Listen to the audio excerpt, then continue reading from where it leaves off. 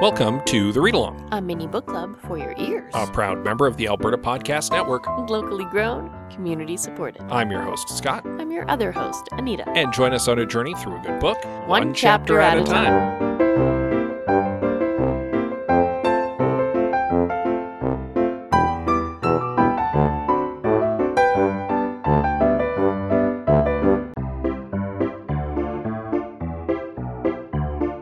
This episode of The Read Along is brought to you by Alberta Association of Optometrists, proudly celebrating a century of caring for Albertans.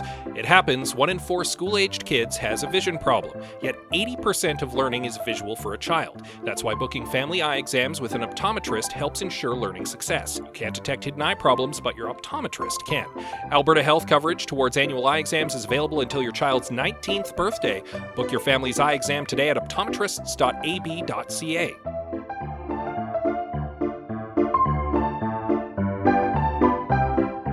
So I have titled my notes this week, Hot Maze Action.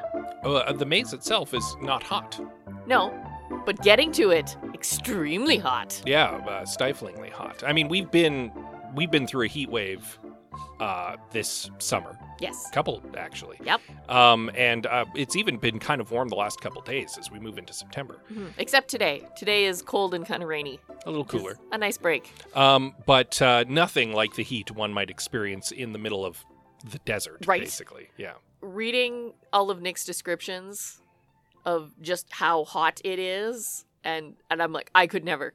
I wouldn't. There's no way. I would get out of the vehicle and immediately expire. Just like pass out. I would pass out. I would combust. I would melt something.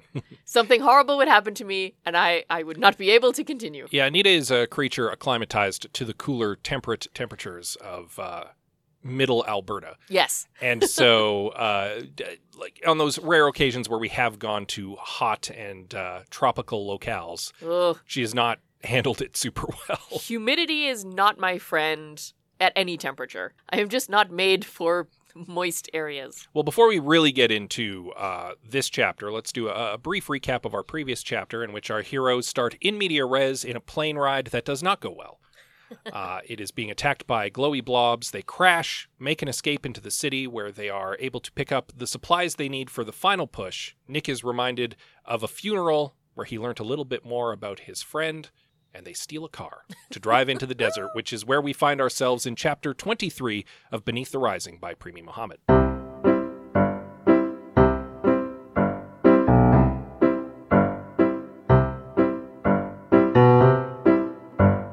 So Nick is a nervous wreck as they leave the city and head for Nineveh.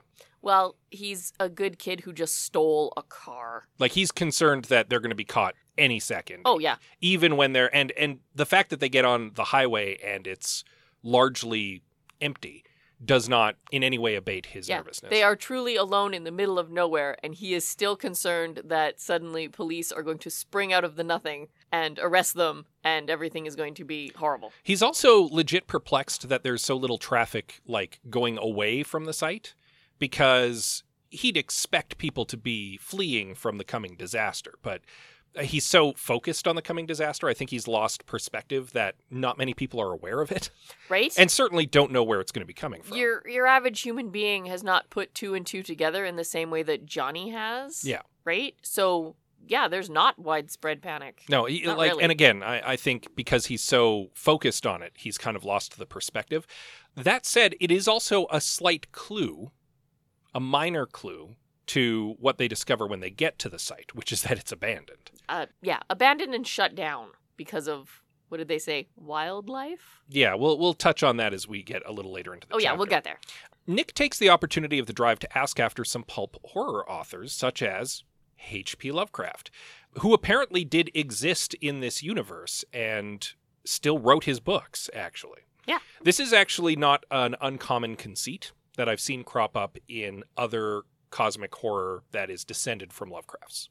That they mention Lovecraft and his works that exist, and it turns out that he was right and not making it up all along. Yeah. Okay. And I mean, this risks dipping into the Lovecraft box here. Maybe we'll open it fully. I don't know. Nothing wrong with the Lovecraft box.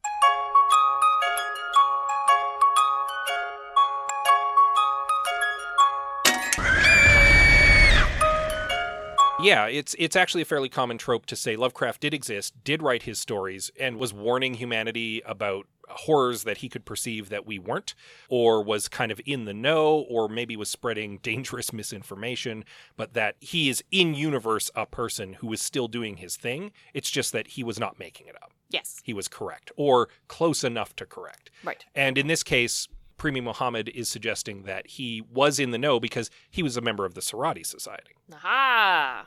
That's what Johnny pretty much outright says. And he was carefully disseminating information to kind of raise public awareness of the possibility of these evils without necessarily blowing it wide open and being mistaken for a crazy person. Right. Which, I mean, it would have been easy to mistake Lovecraft for a crazy person. Agreed. I liked the part where she was like, well, he changed the words around and made up a language for the spells because you can't just put spells in popular fiction and publish them for people to say. Yeah, that would be a bad thing. Johnny's less worried about that, though, because her mind is fixated on the fact that even with the protections that she's erected around herself and around their journey and indeed on their car at this juncture. She drew something on the glove box and made it glow blue, and that amused me. The powers that be, the ancient ones, them, they should know exactly what Johnny and Nick are up to at this juncture. Yeah, they may not know exactly where our pair are. They should know where they're going. But yeah, they should definitely know where they're going. So Johnny and Nick both agree they're probably walking into some kind of ambush or some kind of trap. Nick notices around this time that Johnny's not being glowy while discussing this and asks if this is the real her now. And Johnny's obviously pained by that question. Yeah, because he's implying that she's not really herself when she's clicking into Prodigy mode. Yeah, and she's like, no, I'm always me. She kind of words it this way. She says, you know what? Put out of your mind whatever you think I'm like when I'm using my Prodigy mode. Just remember me as I am right now, because that is what I am. I'm your friend. Yes. And he's unable to really answer that because he's like, you say that, but I know when we get where we're going, one or both of us is going to die trying to stop this catastrophe. And if one of us dies, it's going to be me, because you are going to be willing to sacrifice me in a way that I'm not willing to sacrifice you. I had a problem reading that because, again, the tone of that whole sentiment is, again, just feels like Nick being down on himself and assuming that he is useless. It's this thing that he just inherently knows, right? I don't know that they've ever actually talked about it. No, they haven't. He is very much assuming. Yeah, he's just making these grand assumptions. He is making an informed assumption because he does know Johnny. Yes, informed, but I would argue tainted. Very much so. Especially tainted by the last couple weeks. Yes. Of being in close proximity under extreme stress. 100%. Yeah. So they arrive at the site, and as Anita mentioned in the preamble of this episode, the heat is unbearable. Yeah, like they open the door, and he describes it like walking into a light post. Yeah, it's or like something like that. Just you can almost clang. hear like the airlock pressure of the air conditioning in the car releasing into the and just into the being hot. like punched in the face with like just stifling heat. Yeah. Johnny actually has a straight moment of panic. Like, she collapses and is like, oh, God, I did not adequately prepare for this. We don't have enough water. We're going to die out here before we ever find what we're looking for. And I'm not equipped to dig in this kind of heat. Yeah, and Nick actually has to pep talk her into getting back on her feet and focusing back up on it. By threatening to embarrass her on the internet. Yeah. Like a good friend. Exactly right, yeah. But it does cheer her up. And it does get her to kind of rally and fortify herself and get moving again. And after a thorough sunscreening and covering up, they set to work. Now, it's around this time that Nick does note the dig site is empty and the door has been essentially left wide open, which is super sus. Right. But he does not pick up on that in the moment. In fact, neither of them really pick up on it in the moment. We're gonna come back to this. Yeah. He also spots fresh holes that look less like part of an excavation and more like something dug itself out. Yeah, more like digging from the bottom instead of from the top. And they then see the sign a little later that says this site has been indefinitely closed due to wildlife attacks. And Nick's like, what kind of wildlife would be around here? And Johnny's like, we're in the middle of the desert. There shouldn't be anything that is particularly threatening to humans. There is naught here but sand and stone. Pretty much, yeah. And while this does kind of trigger some alarm bells for them, it certainly doesn't trigger the right kind of alarm bells. It was triggering my alarm bells. Oh, yeah. Yeah. Oh, I would not step foot on this site for many reasons. Johnny leads them away from the main dig site because obviously where the main dig is happening is not what they're looking for. They also have to take a bit of a break because Johnny's asthma has started to crop up again. Yeah. Well, she's in the middle of a desert, like swirling sand, all that. Not super conducive to easy breathing. And she's insisting, like, my asthma cleared up years ago. I didn't think I'd need my inhaler. And Nick's like, it's fine. We'll take a quick breather. It's okay. Also, extreme circumstances. Yeah. They press onward in the heat. Johnny trying to locate this ancient king's burial chamber. And she's being stymied by basically a riddle that the stones are presenting her with as she begins to find kind of like the markers she's looking for. Yeah, they sort of crisscross and zigzag and loop around and double check, and she's making notes and doing translations, and they're kind of darting all over the place putting this all together. Right? Yeah, so Johnny kind of relates to us a little history here. Apparently, and we already knew, the site had been guarded by a sorceress and her apprentices, yes. her acolytes. Ages and ages ago. Yeah, she went by several different names. It could have been a different person, but Johnny's pretty sure it was the same person, going by different names. And Johnny waves this off as unimportant trivia in the moment. What she does know for sure is the sorceress wanted to hide the king's tomb because she was loyal to him. She says love, but not in that way. But clearly she wanted to protect the king's tomb from robbers, from people who might try to misuse what was there. But knew, on the other hand, that the gate might someday be important and useful because she had fought them. Yeah. So she didn't want to make it impossible, just difficult. But she had to make it difficult. Yeah, yes. She wanted to stymie people who wouldn't be super motivated to find it, but leave a trail of clues for the people who might be very motivated to find it. Yes. And luckily, in this case, Johnny is amongst those who's very motivated. Johnny determines she needs to find a statue, but the statue might be gone. Indeed, there's evidence to suggest it is. So she needs to find the shrine that the statue was close to. They locate it after about an hour of searching and an hour of digging as well. Yeah, which isn't that bad. Not really.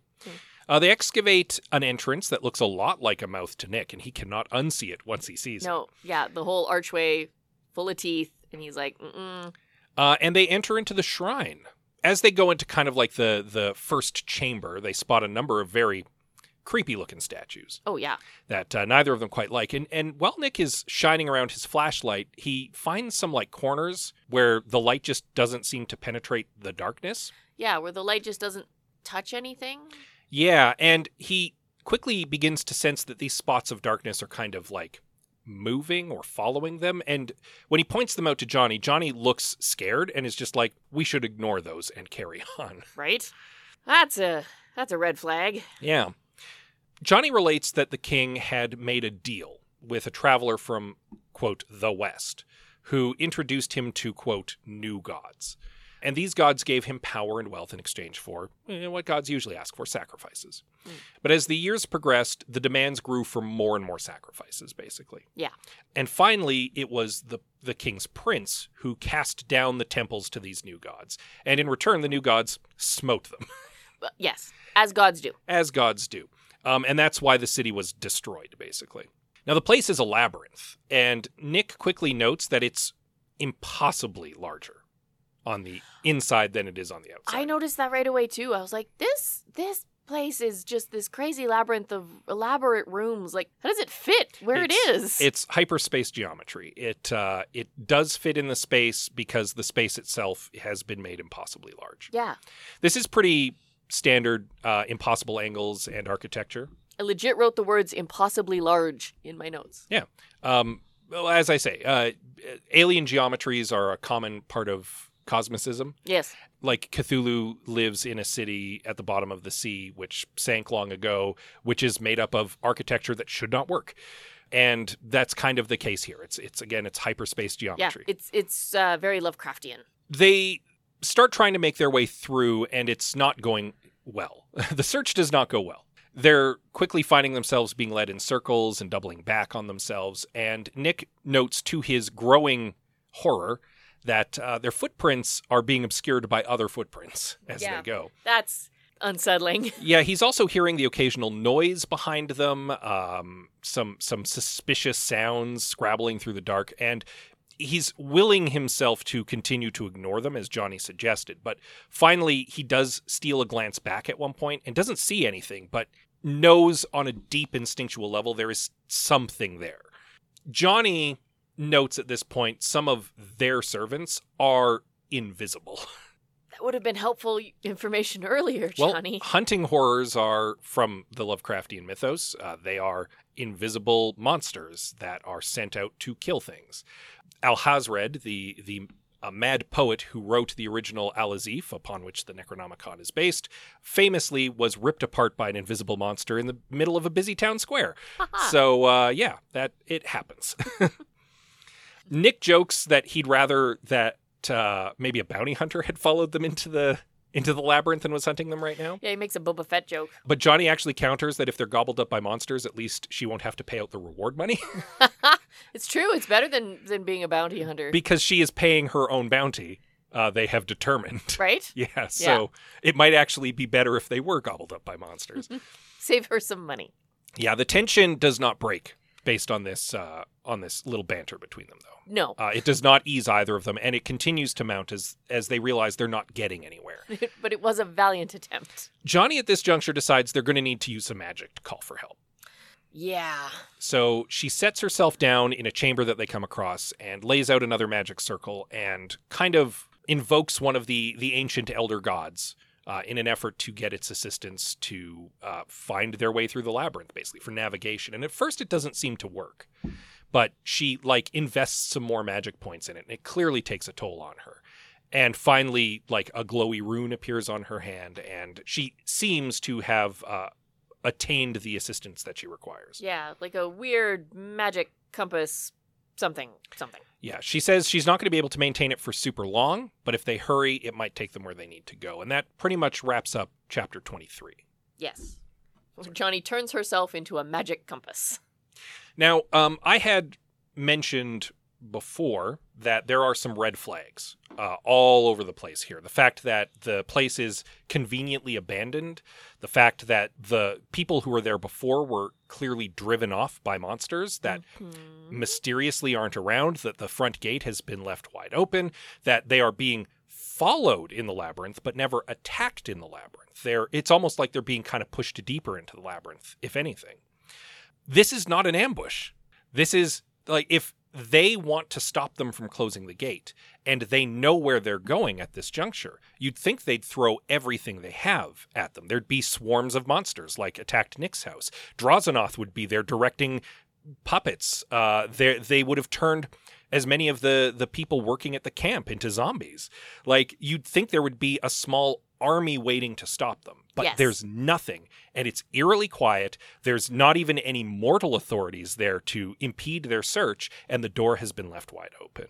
And that is very suspicious in a way that neither of them clue into. They recognize there's danger, but they don't recognize that they're being drawn in. Well, here's the thing. I think they do recognize the danger, and I think they ignore it and go forth anyway, because Johnny is convinced that this is where she needs to be. It is. Yes. She outright calls it a trap early on while they're in the car. She does a bad Admiral Akbar impression, calling it a trap. They know what they're heading into, and they do it anyway. Well, because she thinks she's making the informed decision to walk into the trap, knowing that it's a trap, but partly because they need to go through the trap to get where they're going. It's a calculated risk in this case.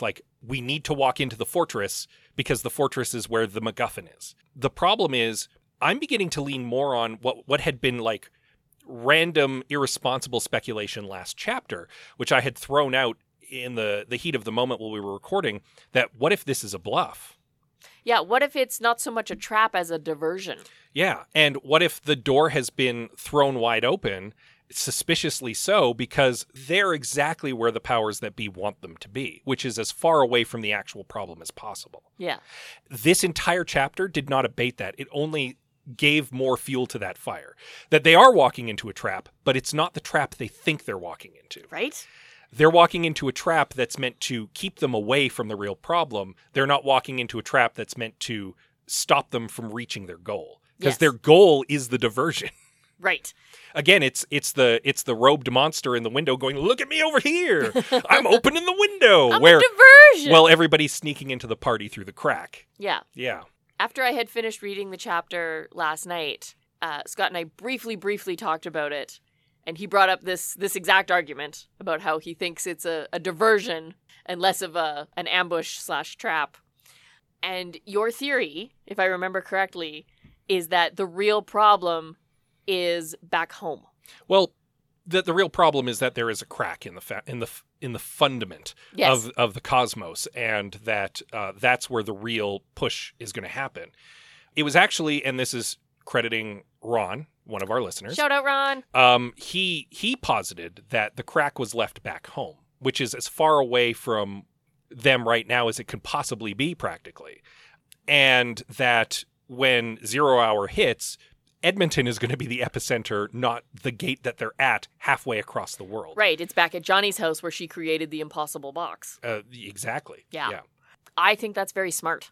Yeah. I like that theory. I don't know if it's right, but the argument for it is pretty sound. Because why wouldn't you want to lure them as far away as possible from the actual problem by spinning an elaborate web of deceit?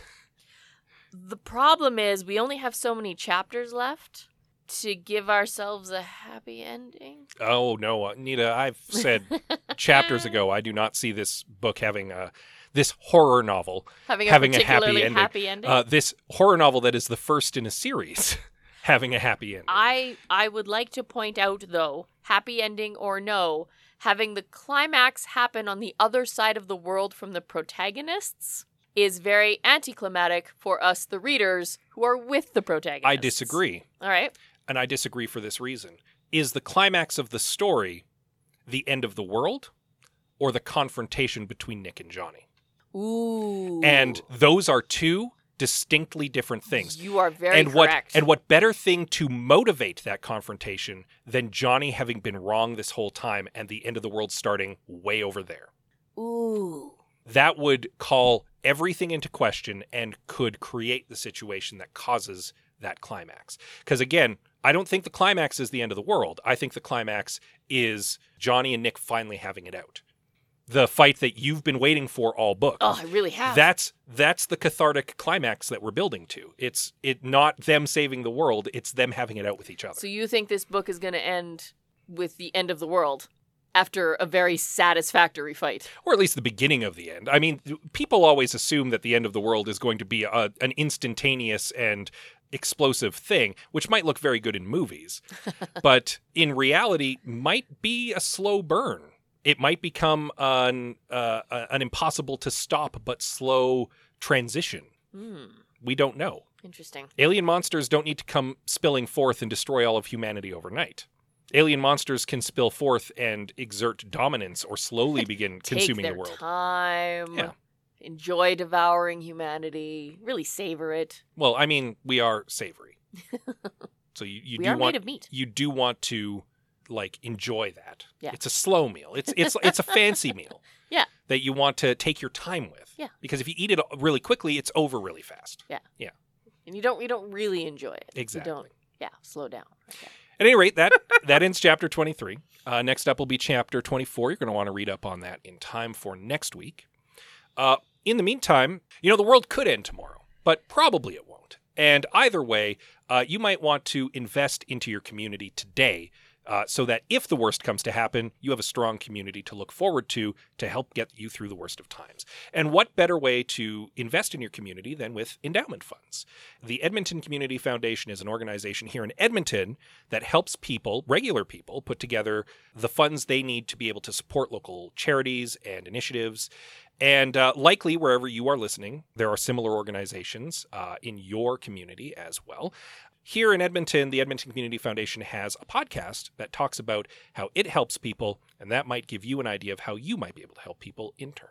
Hello, I'm Elizabeth Bonkink, I'm Andrew Paul. and we're the hosts of the Well Endowed podcast.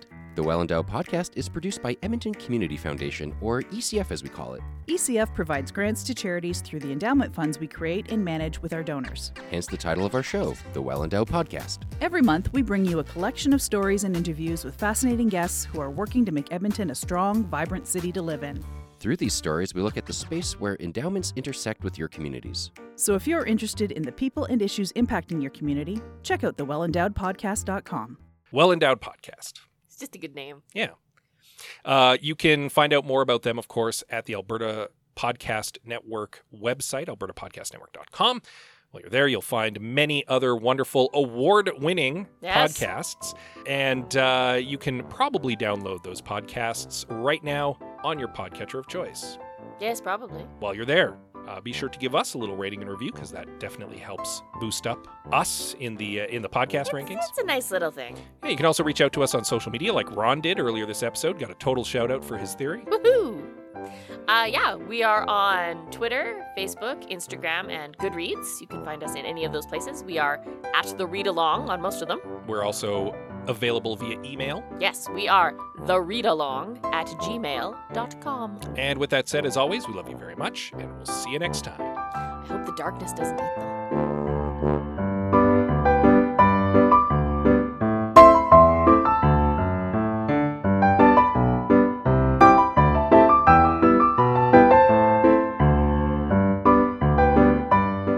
Thank you for joining us on The Read Along with your hosts, Anita and Scott Bourgeois. A proud member of the Alberta Podcast Network, all Read Along music is by Kevin MacLeod at Incompetech.com. Cover art is by Aaron Beaver. Be sure to join us on Twitter, Instagram, and Facebook at The Read Along, and check out our group on Goodreads.com.